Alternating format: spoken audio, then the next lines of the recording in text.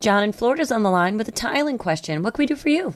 Well, I was thinking of tiling my bathroom, and I was going to put some cement board down on the floor before I tiled the floor. But the Greenboard that's on the walls, I was questioning whether I should just thin set and tile the Greenboard, or do I have to remove that and put cement board on the walls? So it depends on how long you want the tile to last. You know, the Greenboard is a water-resistant drywall, and it's designed to put tile over it. So you know, it's something that people do. It's something that builders do a lot. I'll tell you that.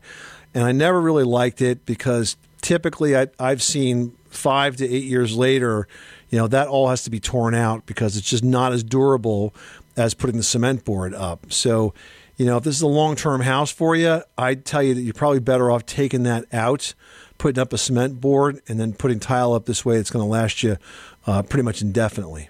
Okay, even go completely around the tub surround that I've got in there now? Absolutely, because that's where all the water is going to sit. That's what I had suspected, and that was just verification to my question. Thank you very much. All right, John. Good luck. You know, a lot of times folks really do have a gut, you know, feeling about the right way to do something. Using us as a sounding board is a great reason to call us at 888-MONEY-PIT. So glad we could help John out.